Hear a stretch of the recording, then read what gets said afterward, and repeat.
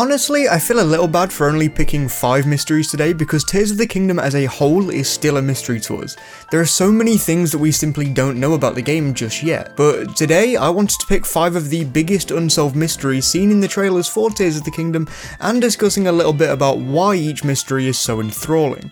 One other thing is that some of these mysteries have side mysteries that kind of go with them, so it's technically 5 big mysteries and some smaller ones. You'll see what I mean. It should go without saying that we probably won't solve the majority of these mysteries until release, but I think it's nice to document them now before the next trailer and also before release. Make sure to subscribe for more weekly Zelda content, and let's get on with the little list.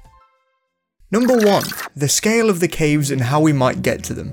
Caves have now been shown in numerous shots of a couple of trailers, and we're also speculating that this shot of the bokoblins mining in the newest trailer is going to take place underground for the moment, though that could also very well be untrue since we don't have a 100% solid base on that theory, more like a 60% or 70% solid kind of base. To this point in time, we don't know how big the caves might be. Some caves seem to be much smaller than this giant cave, if that is what it is.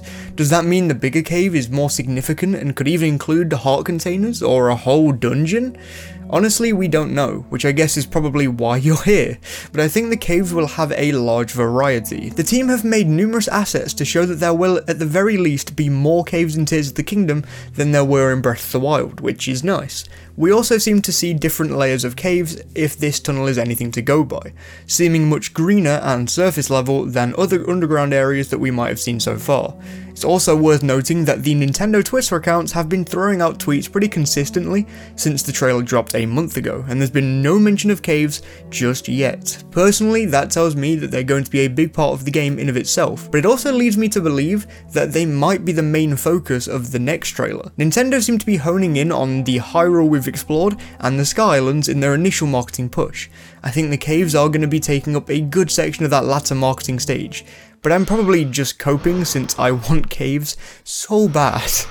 Next, we move on to the mystery of how we'll be getting into these caves. I see 3 possibilities. 1, we move into these caves using the energy spirals, which we'll talk about a bit later on, but the more we see trailers on this game, the less likely that feels. 2, there could be some natural openings to get into caves. We might have even seen a hint of this in the trailer back in September, especially since this area in the map doesn't have an opening in Breath of the Wild. It could be a fill of land or something else, but it could definitely be an opening to a cave. Finally, I think these malice vents that we seem to be getting some glances at in the newest trailer could prove to be our entrances to caves too. There isn't really that much to go off of on that, to be honest, but that's what makes it a mystery. My personal speculation based on very little fact is that we could have natural openings to more linear caves like those seen in the Hinox shot in the newest trailer and the shot in the September trailer. But if we go down into the malice vents, then we could go to a much bigger cave that is more substantial and offers a lot more to the hero. What would it offer? I still don't know. Number 2, the spirals of energy and the waterfalls. There are currently a lot of theories out there that speculate on what these energy spirals could be used for. I personally think that the most likely one to be true at the moment is the theory that Zeltik has popularised.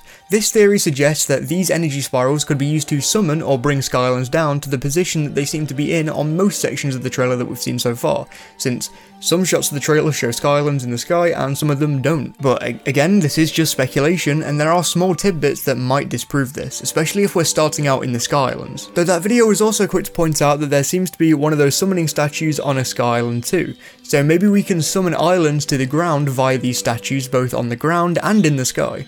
But that's just my thought for the moment. Personally, if they aren't being used as a summoning spot, I could imagine them being used as areas to fill back up on the new type of magic that seems to be plaguing this game, being in every ounce of marketing and any of the new trailer shots. I could see this magic being usable by Link and requiring a magic meter, much like we saw in the early footage of Breath of the Wild. Though I find it hard to believe we wouldn't have an easier way to fill up on a magic meter that isn't these statue looking things. This is one of those things that I'm really fascinated to see brought to life in the game. And now we move on to the waterfalls. I don't think these line up much at all in terms of this mystery in particular, but I wanted to add this in somewhere and this seemed right. We don't know what these spirals going up to the Sky Islands do just yet. The general consensus right now seems to be that they'll be used to get up to the islands and little more. But with so many different ways to get up to the islands already, with vehicles, other islands, and the glider itself, it's hard for me to believe that they will only be used to get up to the islands. Though, I guess they could be a good alternative for those people who don't want to create or use vehicles. Number 3. The identity of the rabbit-like figure in the murals and Hylia. There are a lot of theories regarding who the figure could be, including a theory about how it could be Hylia's form to the Zonai, but as I've said in a load of past videos since September, I still think that this figure is going to be someone brand new, and I hope it's some sort of Zonai higher entity. We know they worshipped animals to some degree, so having their idea of a higher up being a rabbit-like creature, maybe it's a mask, maybe it's not, but I think that'd work out. Either way, it's a very compelling mystery because it's just so open-ended. Because it's on a mural, it's up for debate whether we've seen the figure before anywhere in Breath of the Wild, but I doubt it personally, as much as I would love the continuity. Linking this into the arm as well, I hope they have some kind of bearing on the arm itself, whether they are the entity that the arm belongs to, or if they control it in some way. To an extent, I'd kind of prefer if the arm is that of the old heroes from 10,000 years ago, but there's not too much evidence pointing towards that at the minute. I think the mystery of the rabbit-like figure is one of the most compelling of the game so far, and could even open up the story if done right, but I definitely hope there's something to do with the Zonai. They were very much supposed to play a part in Breath of the Wild in some way, or they were supposed to be a bigger part of the world at the very least, but they were cut in the last second. I think they have a lot of potential in this story, and I hope they make it in. Next we move on to Hylia, and Hylia has always been kinda in the backseat over the course of the Legend of Zelda series, being there as Zelda but not really being present in front of us, incarnated as herself and not as the princess. Even in the game that it would have made the most sense to see her in. This mystery stems from a single shot in the last trailer, with Link reaching out to who looks to be some sort of higher being. If I'm honest, I'm personally in the camp who think that this figure is actually just Zelda, more than likely. They seem to have shorter hair since we can't see it in this shot, and we know the goddess had much longer hair down to the mural shots in Skyward Sword. So could this be the goddess Hylia? Honestly, I'm not entirely sold yet, and I don't think I've been sold on this idea since the last trailer came out, but I do think it's a nice idea, and I also think that Hylia should play some kind of role in the game. Of every princess in the series, this Zelda is probably the most ready to have some kind of like insane power attached to her arsenal right now.